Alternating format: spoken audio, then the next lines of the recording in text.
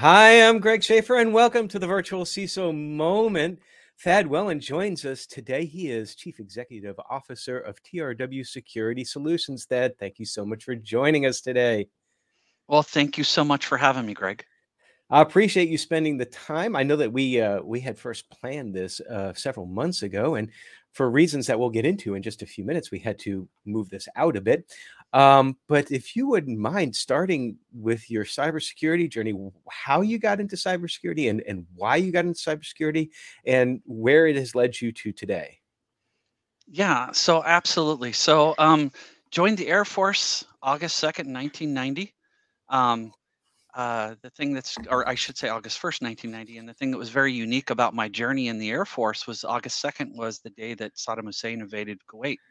So I my have to second stop you. day, I have to stop you right there because that second yeah, day I was in the Air Force as well too, and I was on a trip. I was in the reserves, and I was on the beach at Fort Walton Beach in okay, Florida, and I because saw it. we were at Eglin. I don't know if you've ever been to Eglin Air Force Base. And yeah, somebody came out and said, "Oh yeah, no, Hussein just invaded Kuwait, and oh, this is a big deal." And I'm like, "Oh, it's gonna be nothing." I was wrong. And then we got Yeah, shipped very over wrong. there. We were there for 7 months. So thank you for your service and awesome timing, by the way. Did you serve in Desert Storm? No, I did not. So I actually had my bags packed sitting Hmm. in the terminal at Travis Air Force Base in Vacaville, California, several times. And then they said, "Oh, we're pulling your orders. We don't need your slot right now." So I sat there, but then of course, I did deploy. There's not enough fingers and toes how many times I deployed in support of Operation Enduring Freedom, Operation Hmm. Enduring Freedom Philippines, and basically the war on terror. And what did you do in the Air Force? So when I first joined the Air Force, I was a radio operator. Ah, That was my first job. I went in what's called open admin, so there's only a handful of jobs. Why? Because I'm colorblind and I'm eliminated from just about every single job in the Air Force. So ah. that was my path. I can't do anything on the flight line because you can't see the red and green lights. So they said, no, you can't work on the flight line. So we're Mm, going to make you a radio operator. My career was actually very unique as a radio operator because I didn't do the traditional radio operator jobs. And I ended up in an AFSOC unit in Okinawa in 2000. And hmm. I kind of transitioned into network security and doing communications as far as the network side of it as a communications planner. And that was the start of my cyber career. And then I ended up transitioning into what was called cyber surety for the Air Force career field that was focused on cybersecurity. So that was my job. And then my last job in the Air Force, I actually worked for the Joint Staff doing vulnerability assessments as part of the Joint Staff Integrated Vulnerability Assessment. Team 5 traveled the globe and did vulnerability assessments of Hmm. military installations for the last 3 years of my career when I retired finally in 2014, and then I've been on this the cyber roller coaster ever since. So what did you end up doing when you got out from the Air Force? What was your Uh, my first? fir- so ironically, I retired out of an army base, Fort Belvoir, right outside Uh-huh. of D.C. In Springfield, Virginia. Um, I worked at DITRA, which is the Defense Threat Reduction Agency. That's where we were housed. Even though we didn't actually work for DITRA, we worked for the Joint Staff. And then I went to the other half of the building, which was the Defense Logistics Agency, and I started the second half of my career um, uh, as uh, as an IA manager for the Defense Logistics Agency. So managing basically the cyber posture of some unclassified and classified networks for the Defense Logistics Agency. And from there, I just kind of followed that journey and path in the DC area until I finally had enough of living in that area and the traffic and the cost of living, and I decided um, I would let my wife decide our path, where we would end up. We came down here to the Tampa area 7 years ago to visit her best friend, who she's been best friends with since they were 10 years old. Her best friend moved all around the world, kind of like we did, but in a civilian path. Ended up in the Tampa area. We came down to visit. My wife, at the end of the visit, said, "I want to live here." So 4 months later, we were heading to Tampa, and we've been here ever since. That's awesome. And at some point in time, you decided when you were in Tampa to start your own business. Yeah. So here's kind of my journey and path. I got a job actually doing a contract for the Air Force. We took Humvees, that the TACP community, which is the Tactical Air Control Party, for the Air Force. So it's usually Air Force guys assigned to big Army units that actually call in airstrikes. So the company I was working for was redesigning basically the communication system Mhm. for the TACP community, and I was the engineer on that project. So built security into the integration effort, and then also did the accreditation to get the system accredited to use on an Air Force network. So that was my first job. I went from there, finished up that project, and then I worked for another defense contractor where I was basically managing their classified networks. I did that for about 3 years, and I decided, towards the end of that, I wanted to kind of do my own thing. So I was actually on the path to start my own company 4 years ago. Actually, almost 5 years ago now. But another small consulting firm picked me up and said, "Hey, look, we want to bring you on. We want you to lead our CMMC line of business for us." So I did that for about a year and a half for a small consulting company. I realized it was not the best fit for me, just basically on my lifestyle, because me and my wife had a life altering event just over 2 years ago when we were both in a very, very serious motorcycle accident. Mhm. Uh, so I decided that I wanted to go away from the hectic, stressful life of leading a line of business for a small consulting company, and I actually went to work for Dell for a year and a half. Uh, Mhm. Towards the end of my career with Dell, I decided, the best thing for me is to go back to my roots, which was, helping small and medium-sized defense contractors with CMMC. So I actually was doing CMMC for Dell. I did that for a year and a half, and then last October I decided, I'm going to walk away from a job where I get paid every week, and I'm going to just do my own thing. Since then, I've been a full-time consultant working for my own company.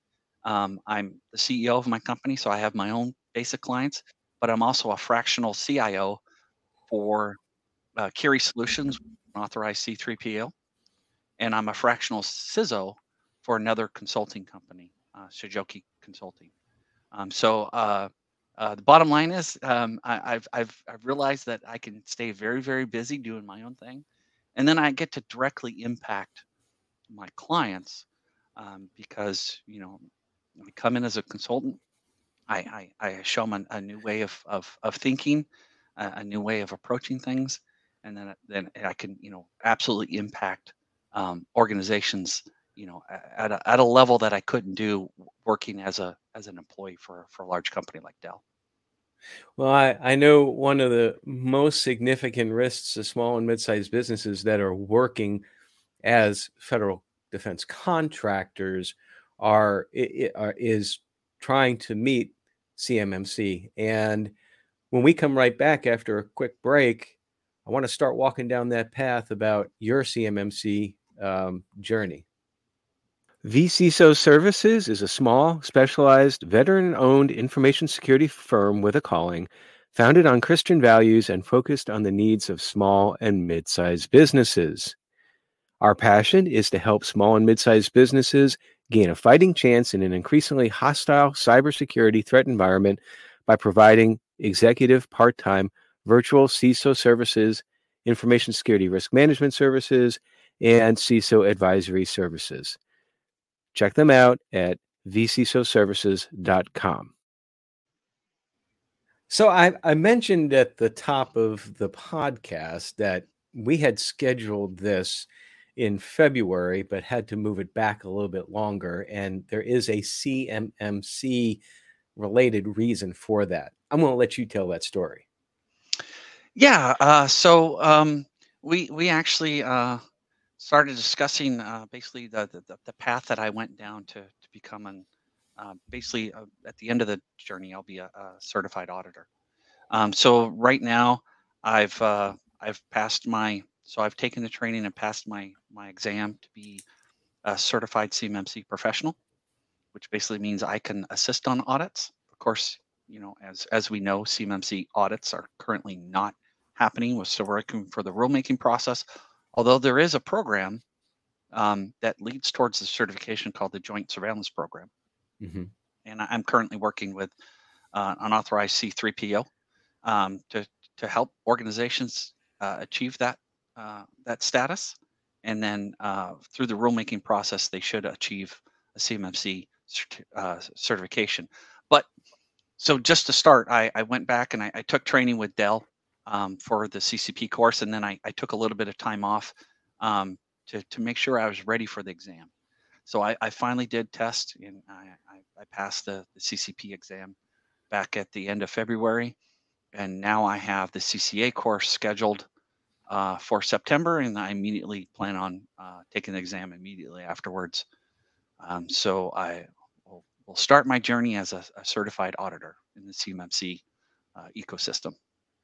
And that was the primary reason why we delayed doing this, because part of the reason for talking with you here is to get some firsthand feedback about what it was like preparing for and then passing the CMMC professional exam. What what was your experience? What are some little snippets of advice you might be able to give folks that are considering going down the same path? Yeah, so I would here's my two bits of advice. So my problem is I go into an exam going, I have to study to the nth degree to make sure that I pass. So I did it for my CSSP. When I got that back in 2010, I basically overstudied, and when I went into the exam, I was nervous, but I walked out and I passed the first time. Um, Same thing with CCP. I overstudied. So my advice is, as soon as you finish the material, take a week or two to go through the roadmap that they provide you, that kind of tells you what you should be focused your studying on. And to be honest with you, that roadmap helped me tremendously, because there are things that I didn't review prior to the roadmap Mm-hmm. to basically make sure that I was ready for the exam. But to be honest with you, if I could have studied another 2 months, I don't think I would have scored any higher, because there were just certain things on the exam that I was not ready for. And I say that because just the way that they have some of the questions laid out, but that's the 5%. I Mm-hmm. will say, if you understand the material, you go through the roadmap, I would say you're not going to have any problems passing the CCP exam, because it's not memory based. It's basically application based. So as long as you can apply the material in a scenario and then understand what the results of that scenario should be, I don't think individuals will have any issues passing the exam. I'll let you know how it goes for the CCA exam after I pass that in probably the first or second week of October, because I take the uh, I go through the course the end of September. So like I said, I plan on taking the exam almost immediately afterwards. So that sounds very similar as you were talking about your experience with the prepping and then the actual exam itself. It sounded very similar to when I took the CISSP back about 15, 16 years ago, where, yeah, there were just some questions in there that were so far out of left field. And the idea of like, choose the best answer. Well, I don't know. 4 of the 5 sound pretty good to me. It's Exactly. like, Yeah. but same deal. Felt like that maybe I over prepared for it. Did pass it first time around. The only difference being, of course, is that back then you didn't find out if you passed for several weeks, as opposed to finding out provisionally right afterwards. Yeah. Now, you mentioned that the CCP is more application and less memorization. I have not gone down that path yet. I'm considering it, but I am an RP. And I found that the RP was exactly the opposite. It was just all about Yeah. memorizing facts. Is that a Yeah. fair statement? A very, very first statement. So I'll be honest with you. When I took when I went through the RP process, because I did it literally probably a month after RP training was available, and I found that I had to go back through the material because it was literally gotcha questions. So it was the Mm-hmm. way it was worded, and if you didn't know exactly what the structure was, then you weren't going to be able to go on to the next module, because that's the way the RP training was at least originally laid out at the very beginning. You would go through the material, do a module exam, and then go on to the next module. Yeah, no, I think that that's the same. At least when I took it, it's probably been close to a year now, but almost the exact same experience. It's like I went in after reviewing the material. It's like, okay, I kind of get this. I understand where it's going, but the minutia, the details of the questions was like, if I had a photographic memory, I would be fine. So I had to Mm-hmm. stop and go back through it again. And so the reason why I bring that up is that I'm glad to hear that the CCP is more application based, because probably you, definitely me, and probably most security folks out there, we do better when we apply knowledge as opposed to Yeah. just trying to regurgitate, Cliff Clavin facts or something. So, Yeah. Yeah. Exactly. um, well, okay. Now, as a CMMC professional, I guess that would be CCP, certified CMMC professional. That's like, I hate it when they put acronyms within acronyms. It's like you almost got to put brackets around it. It's like it's embedded. What do they call that? Nested, nested Yeah. acronyms. Well, Um, well, we're ha- used to it, being in the military, because they do that all the time, right? Military is all full of acronyms. It's I think just like security, it's like you have to invent acronyms when you have. And I know in the Air Force, that was an introduction to a same acronym with a different meaning. So everybody knows ATM is automated teller machine. Now, some people in networking remember ATM as being asynchronous transfer mode, which was a Yep. form of wide area networking couple of decades ago. And in the Air Force, where I was a C-130 crew chief, that's air turbine motor. So you almost Mm. have like acronym overload there. Anyway, I digress, like I usually do. Where I was getting with all this is how valuable is a CCP to a federal contractor in achieving and maintaining and then being able to pass the audit when it comes around. So if you look at the cyber AB and the way they've kind of structured things, they said, oh, if you're going to be on the consulting side, you should be an RP or an RPA, which is basically a, a next level up from RP training. And Mm-hmm. then they say if you're going to be an auditor, you should be a CCP or CCA. I gotta say that I slightly disagree with the thought process, because if you're only focused on the training that was provided in RP and RPA, and you don't understand what it'll take from an auditor's perspective to be able to pass an assessment. Mm-hmm. So I would say it's very valuable for organizations to at least attend the CCP training, because it's literally 40 hours of material versus 8 or 12 hours for the RPA piece. So it's 40 hours of material, and then you actually get the perspective of what it takes to pass an audit versus consulting on making sure an organization is kind of ready. So I think there's extreme value for organizations to go through, like I said, at least the CCP training, Mm-hmm. even if they don't decide to take the exam and get the certification. I think that's a very good point, because how can you effectively help an organization um, prepare for an audit? I mean, you can in various modes, but certainly by having firsthand knowledge of the auditor's perspective, that goes a long way. I mean, Yeah, same thing with like SOC 2 or ISO. You don't necessarily have to become an auditor in those areas, but the additional training of trying to understand what the auditor is looking for always helps out. exactly. So from the business standpoint, the contractor standpoint, you've obviously been helping small and mid-sized businesses doing this for some time now. What's like one of the biggest challenges that you see like common among folks that are starting out on the journey, something that they're missing? What's one of the biggest challenges there?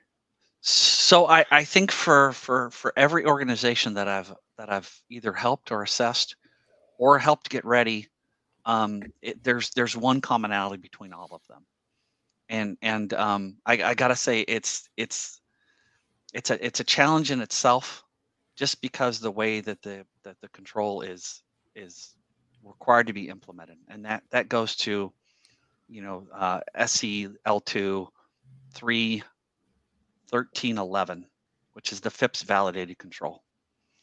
If you look at what the DIBCAC released on what they've been doing for NIST 800-171 assessments, they actually put out a list of the top 10 most failed controls. And number one for them is the same one, the FIPS validated piece. So it's the same thing that I'm finding. And I say it's a challenge because of basically the way the program is designed, and then what it takes to implement. So for small organizations, it's usually not that hard. So let's just say you have an environment and you're in Microsoft 365. You make sure the endpoint is in FIPS mode.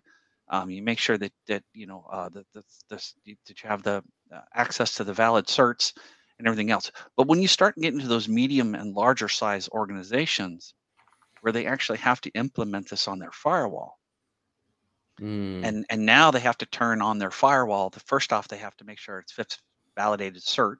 The cert is actually still valid, because the cert is only good for 5 years. Mm-hmm. And then technically, the cert is not valid as soon as you patch it, because the certification was for a certain rollout.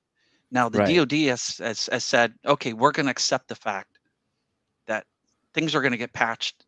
Obviously, you can't go through the process every other week, every time you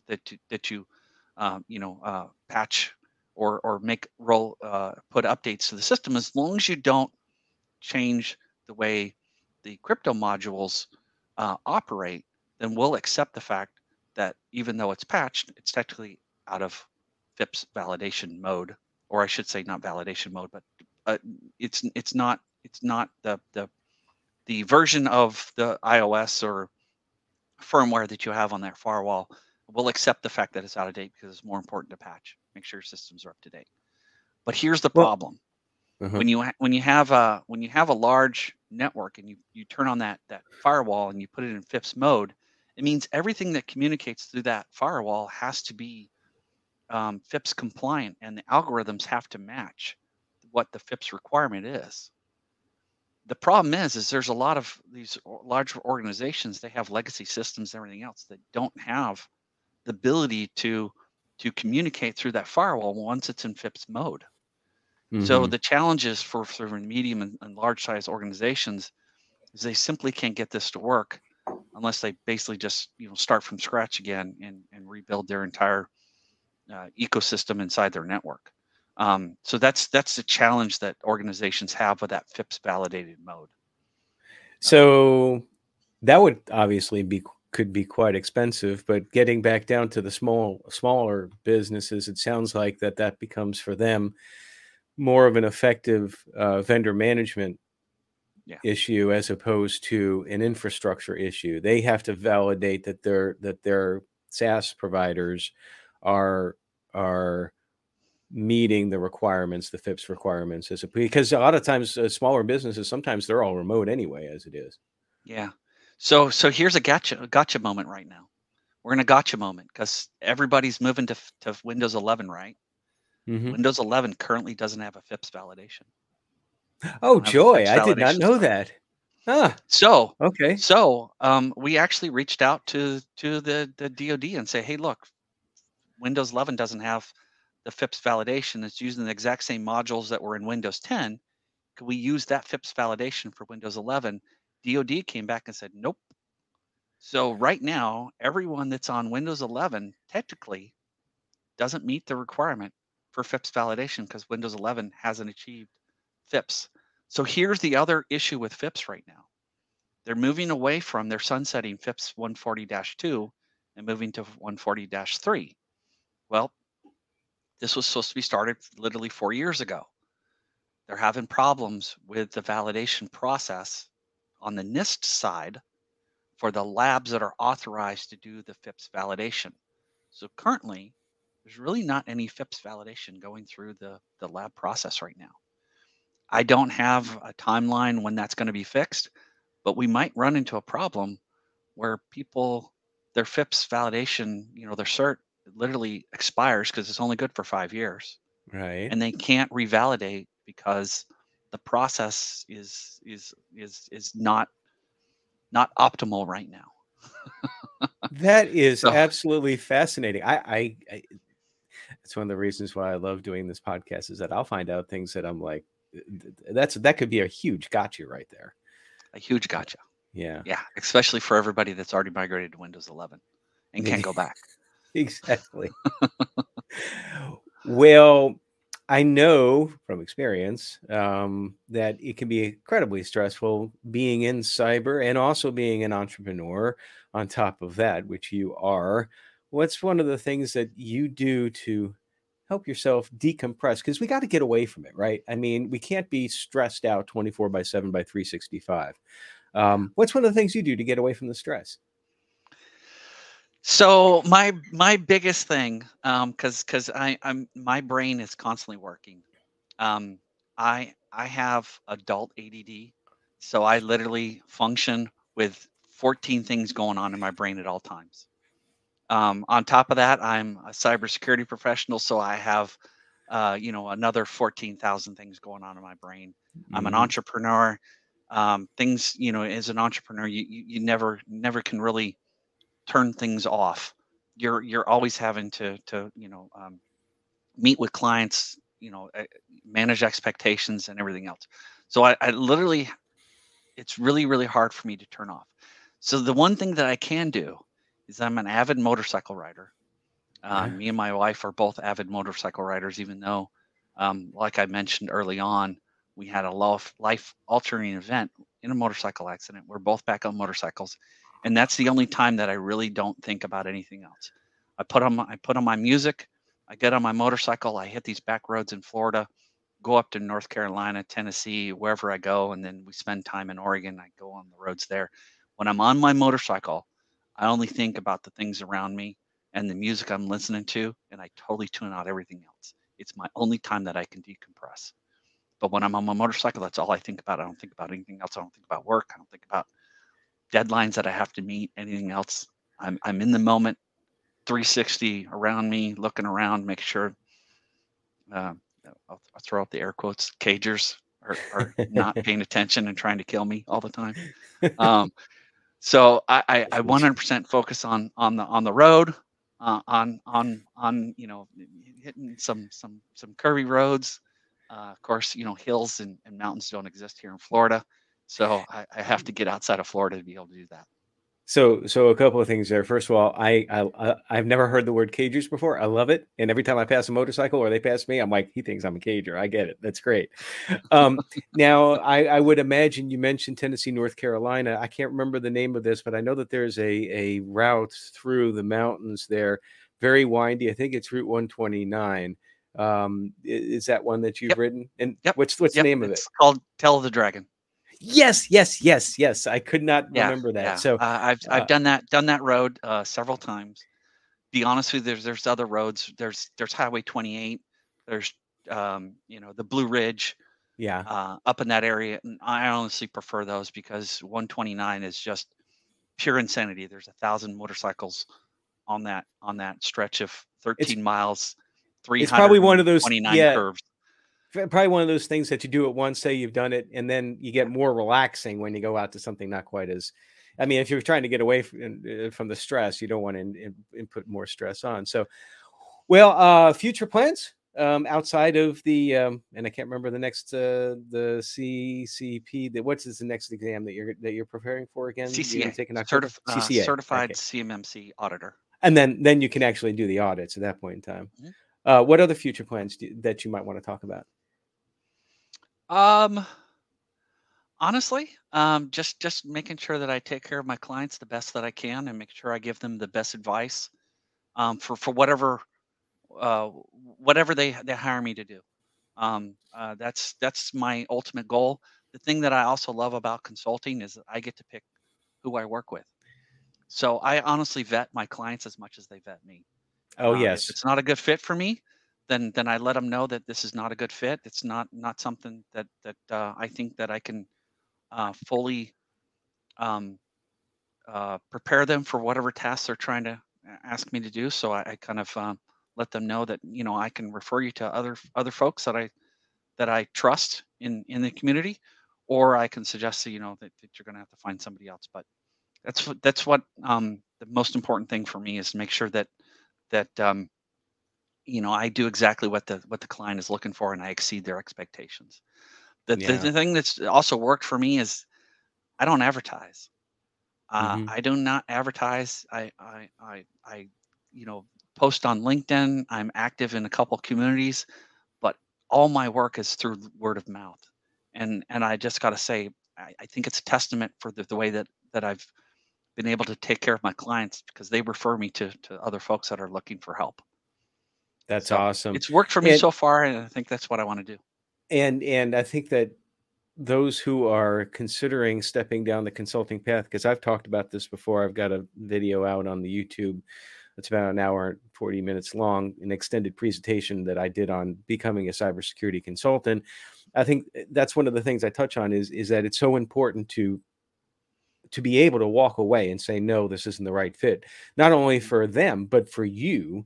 Because, but then again, when you first start out consulting, it's like you almost feel like that you have to grab every opportunity that comes. And that's not the right way to do it. Eventually, No. if you're proficient at what you do and you have the client's best interest in mind, you'll be fine. You'll make it. Hmm. It'll work. So, Yep.